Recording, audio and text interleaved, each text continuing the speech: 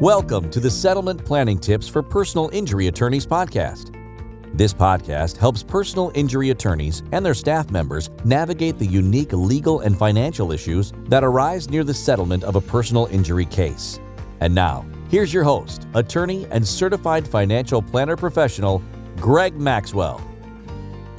So in a special needs trust, you might have heard that it has a Medicaid payback provision.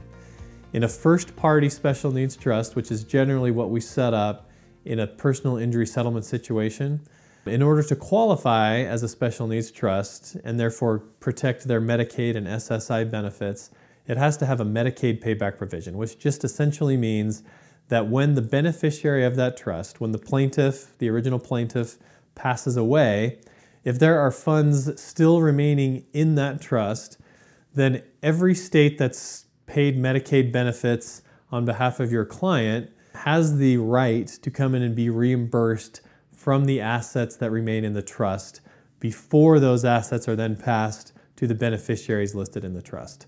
So essentially, Medicaid has the right to come in and be reimbursed if there's anything left.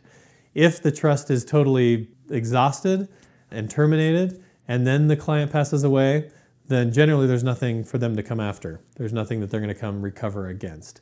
But your clients just need to understand that if they're going to set up a special needs trust and they want to pass that money on to their kids, for example, they need to understand that Medicaid has the first bite of the apple, so to speak, before those funds are going to be passed down.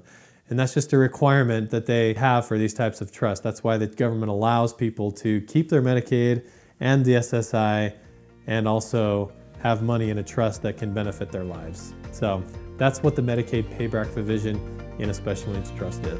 Thanks for listening to the Settlement Planning Tips for Personal Injury Attorneys podcast. If you like this podcast, make sure to visit amicusplanners.com for more great content, including videos, PDF checklists, show notes, and more.